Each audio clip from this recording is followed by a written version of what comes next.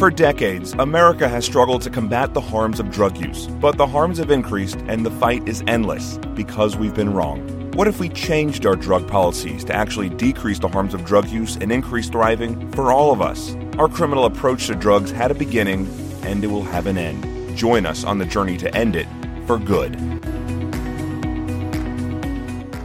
Welcome back. I'm Christina Dent, your host. Today we've got Timothy King with us again. He's the author of the new book, Addiction Nation, What the Opioid Crisis Reveals About Us.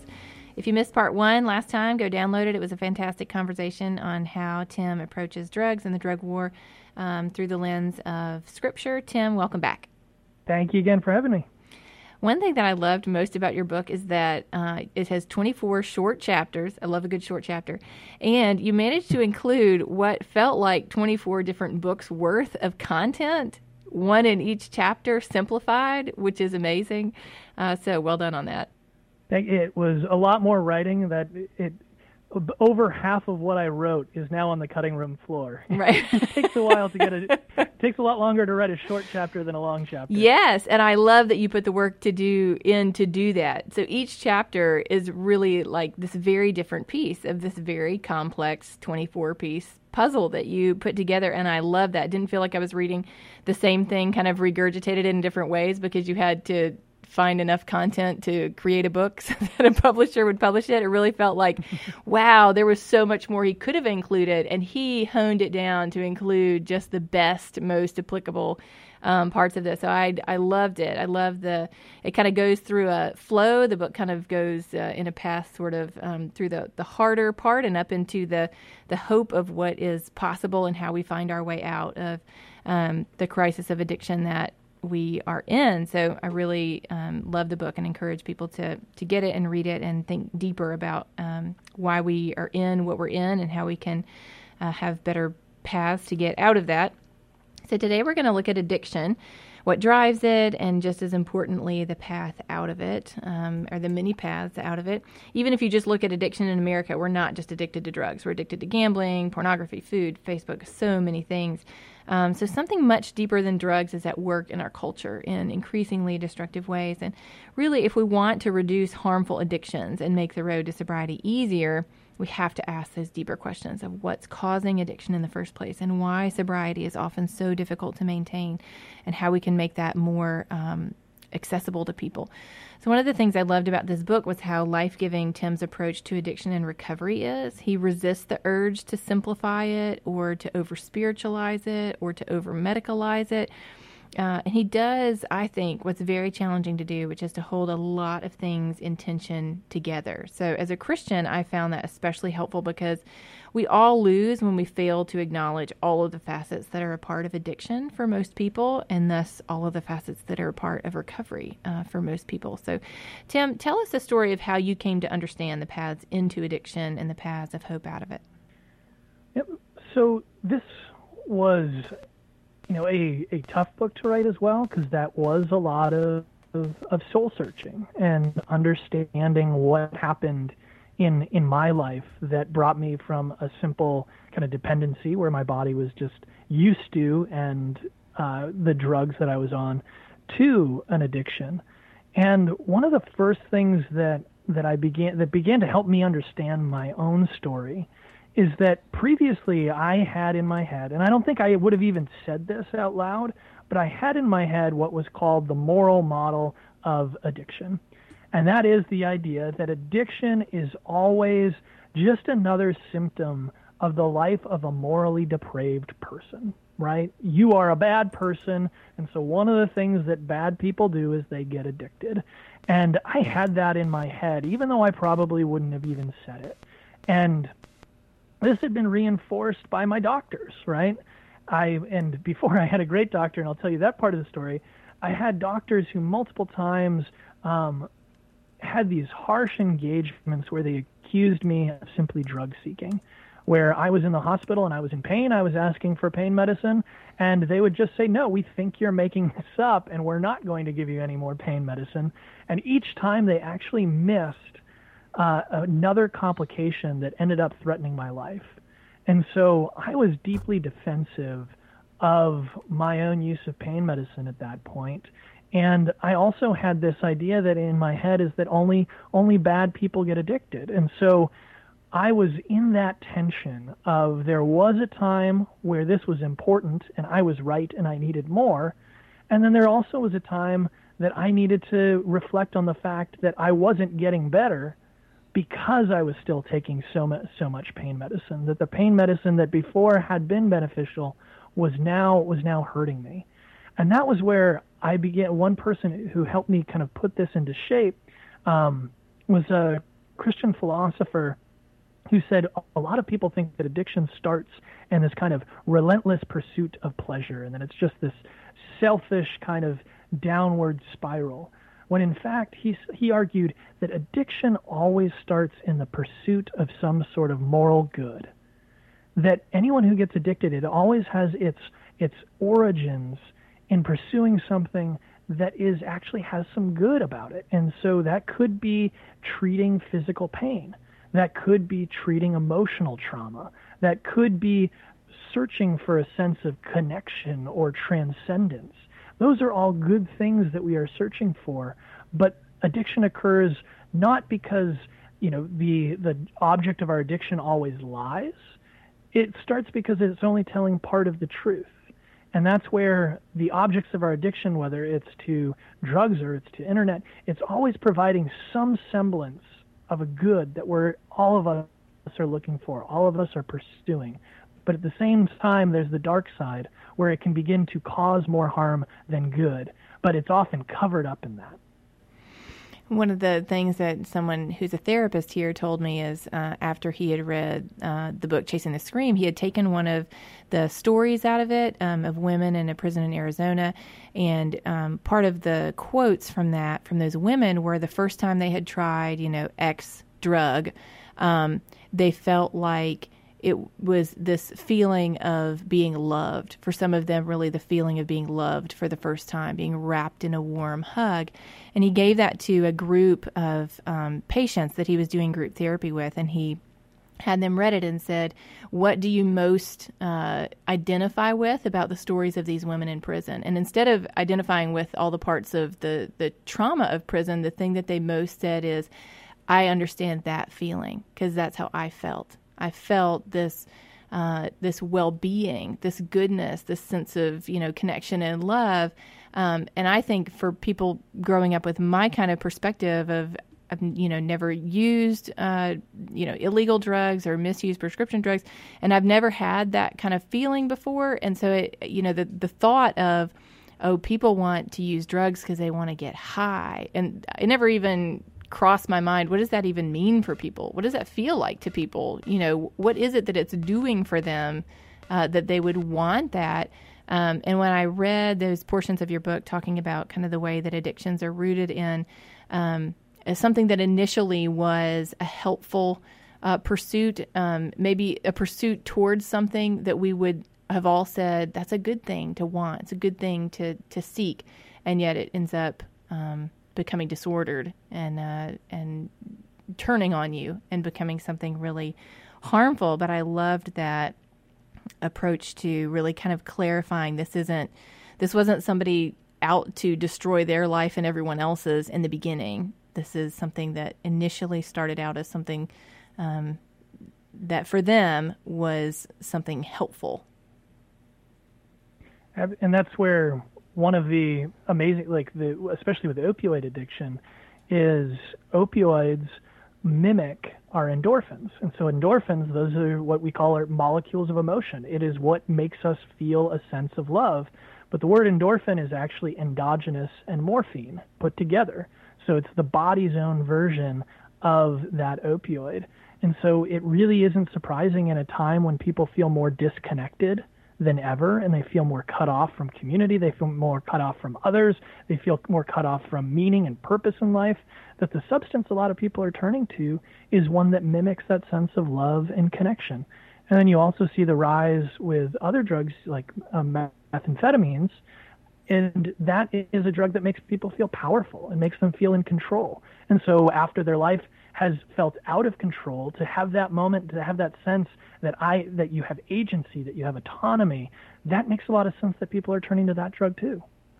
So what helped you on your journey out of addiction? One of the most significant moments for me was this conversation with my doctor. So I'd been out of the hospital for a few months. I wasn't able to eat at this point, so I was just hooked up to IV nutrition. And every time that I was trying to eat, I couldn't. And we weren't sure why, because I was supposed to be getting better. And I was taking more and more pain medicine. And I went in to see my doctor, and he sat me down, and he explained that I was experiencing what they called gastric paresis, where basically I was on such heavy doses of these opioids that it actually numbed my entire digestive system so that I couldn't eat. And he sat down and he said, "Tim, you need to know that you're addicted to your pain medicine."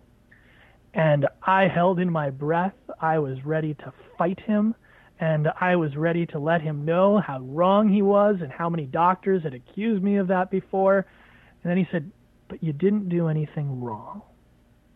And I let out that breath, and I was able to hear what he said next, because he had actually been trained in motivational interviewing, and he knew that the starting point to help me reflect on this, to help me enter into recovery, was not to beat me up, not to blame me, not to let me know that I was a bad person, but to let me know that he understood. The second thing he said is, "I know you're still in pain."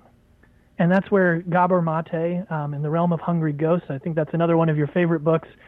Mate says every addiction is always rooted in some kind of pain, whether it's out in the front or it's hidden, whether it is physical or psychological. He knew that I was using that medicine to try to ward off that pain and to try to pursue these other things, like because I was spending a lot of time alone. I was traumatized by the fact that I had almost lost my life, and I was still trying to process that. And so when he was able to put me at ease and help me understand that he wasn't going to just suddenly take away from me the one thing that I had come to rely on for all those feelings, that I had come to rely on for that sense of connection, for that sense of well-being, that allowed me to hear what he was saying and to accurately and start to reflect on my relationship with that pain medicine. And that was where it was odd. He was a pancreatic specialist, and his final thing that he said to me is, "Tim, what does a full life look like for you?" And he got me thinking not about trying to control my behavior, but cultivate that sense of meaning and purpose that would give me a yes to say. And that's where I think that old idea of just say no to drugs actually isn't helpful. What we really want to say is, what's the big yes that you're saying? And I don't want to equate addiction with demon possession or anything like that, but the story that Jesus tells is he talks at this parable of someone who cleaned out their home from a demon, but then left the home empty. And then 7 came back even worse than before. And that's where that's so important to go back to the concept of the drug wars. When we just take away from people, people can go into prison and they might not use for years, depending on the prison, because there's also a lot of drugs that get into prisons. But someone can not use for years and come back out, and the person in our country today that is most likely to overdose is someone who just exits prison. Right. And I think that's because we've taken away so many other options for meaning and purpose from that person through our punishment system. They don't have that sense. They don't have that sense of what they can now accomplish because we've cut off those avenues. And that is, for me, what was so important was that sense of connection to others. I had amazing neighbors. I had friends. A friend was starting a church and would pick me up every Sunday to go meet in his basement together. And even though he didn't know what I was going through, even though my neighbors didn't know what I was going through as far as wrestling with that addiction, that connection was so important. And I also, at that point, had great therapists. I had alternative pain treatment. And it was a focus on how do they help me accomplish those goals for health and well-being, as opposed to how do we control your behavior to get you to stop. And I know that might make people sound nervous, because that's what we want. When we see someone heading down a path that we're worried about, we just want to get them to stop. We want them to stop that behavior. But that's never the best way to help someone change. We know from, the habits in our daily lives to dealing with addiction, that the strongest change, the most sustainable change, is one where that person has that motivation coming from inside them, not it being imposed from the outside. Talk about one of the studies that you reference in the book. You talked a little bit about motivational interviewing, and this was so striking to me, just the impact of how much other people believe that you will succeed has on your own ability to succeed. Talk about that. Yeah, the study that just blew my mind was these two researchers, Leake and King, and they went to 3 different alcohol recovery centers, and they studied everyone who is being treated there, and their background, their patient history, and anything that they could think of. They wanted to understand as much as they could. And then they took a look at all those factors, and they put together a list of the people they believed were most likely to enter into recovery. And so they hand over the list to the staff and the counselors, and they say, we're going to want to track this, but here's our list of people we think are going to enter into sobriety. So they leave and come back a year later, and they check in on their predictions. And sure enough, they were spot on. Everybody on their list was more likely to get sober and stay sober, more likely to get a job and keep a job. And if they had a relapse, it was shorter and less severe. So everyone wanted to know, what was it that these researchers had figured out that was such a powerful predictor of who would enter into recovery? The big reveal was nothing. They had randomly assigned every person to that list.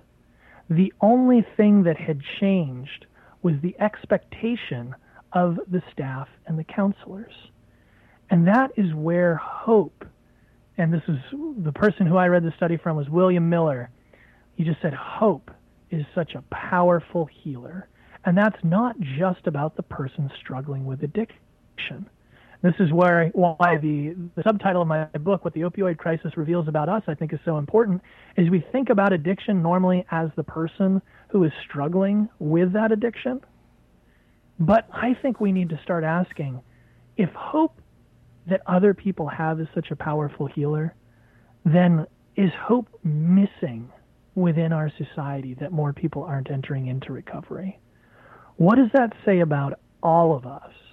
That we don't have that kind of hope, that we don't have that kind of faith, that we don't have that kind of belief that every person can enter into recovery.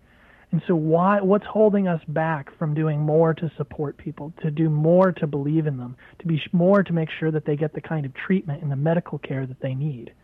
And I think that's where there were so many people in my life who were the grace that I needed. I wrote this book, and I wanted to put up front, this is not about what I did right. This is not about the strength of my will. This is not a regimen for how you can do it just like Tim. This is about what others did for me. This is about the way people stood in for me. This is about the way people were grace for me.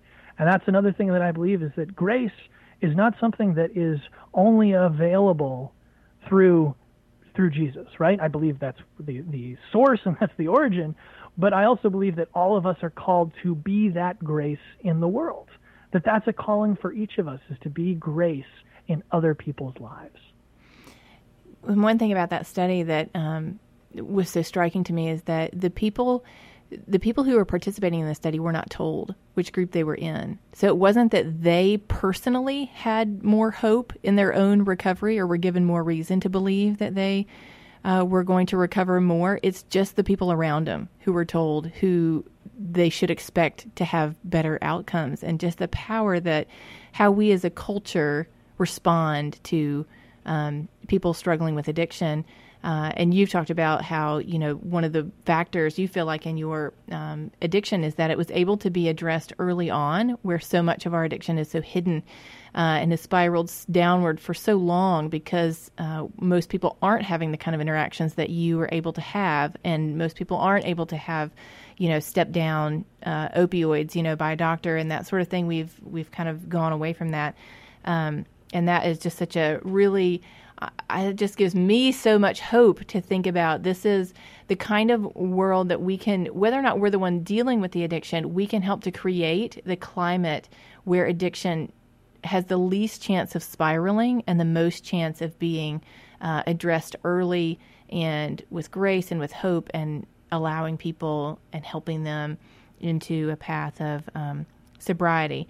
Now, a lot of people do say, if you're coming from a Christian worldview, they might say, well, people just need more of Jesus. They just need more. They need to read the Bible more. They need to pray more. They just need more of Jesus to beat this addiction. And I loved how in your book you really tried to hold in tension spiritual components of addiction and medical components of addiction.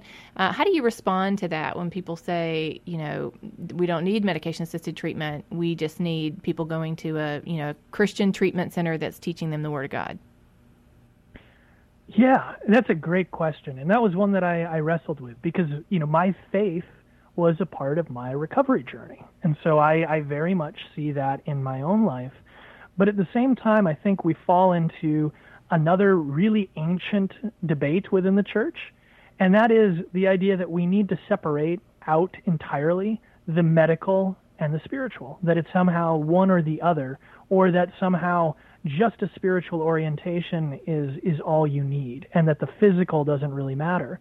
So things like medically assisted treatment, we need to fundamentally understand that addiction needs to be addressed from a public health perspective and from a medical perspective, and also still be comfortable with the fact that there will be people who faith is an important part of their life and their journey. And that's where with medically assisted treatment, one of the things that I often say is people accuse it of just, well, that's a crutch. I was like, well, and if you broke your foot, that's exactly what you need.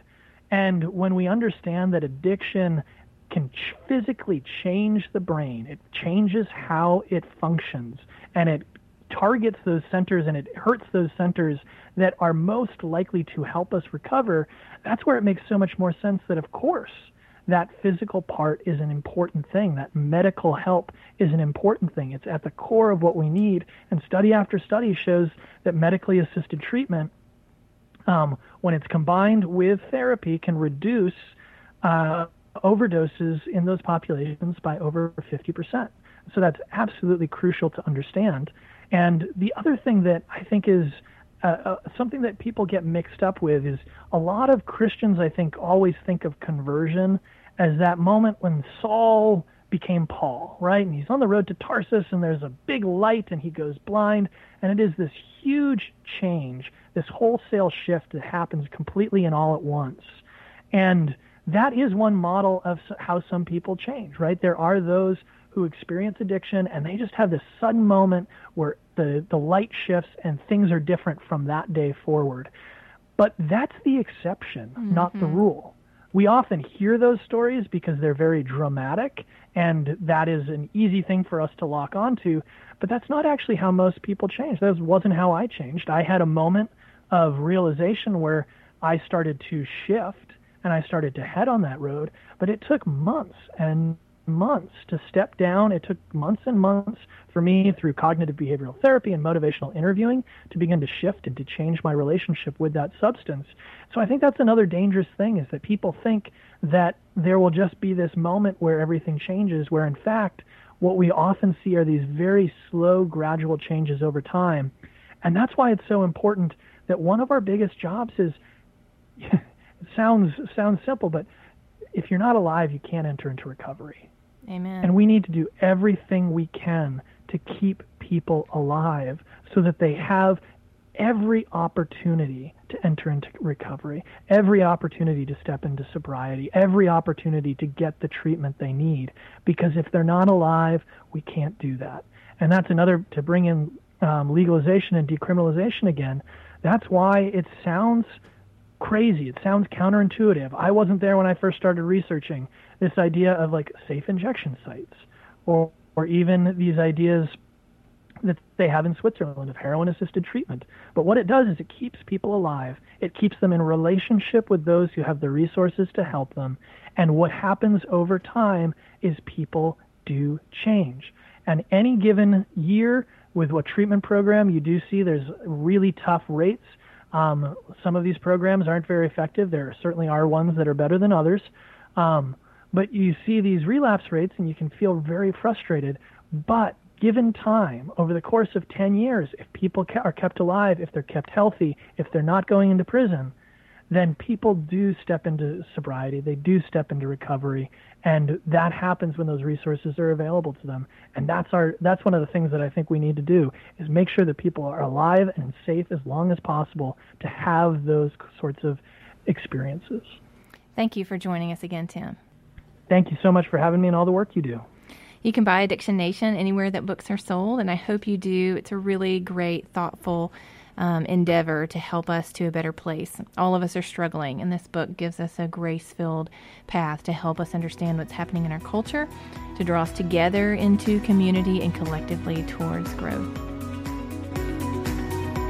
So how do we end our criminal approach to drugs? By changing one mind at a time. Many people are only willing to have this conversation when they are invited to by someone they trust. That's you. Invite your friends, family, and people in your circle of influence to consider a better way. At End It for Good, our hope is that people who hear will become people who tell. Join the movement to end it for good.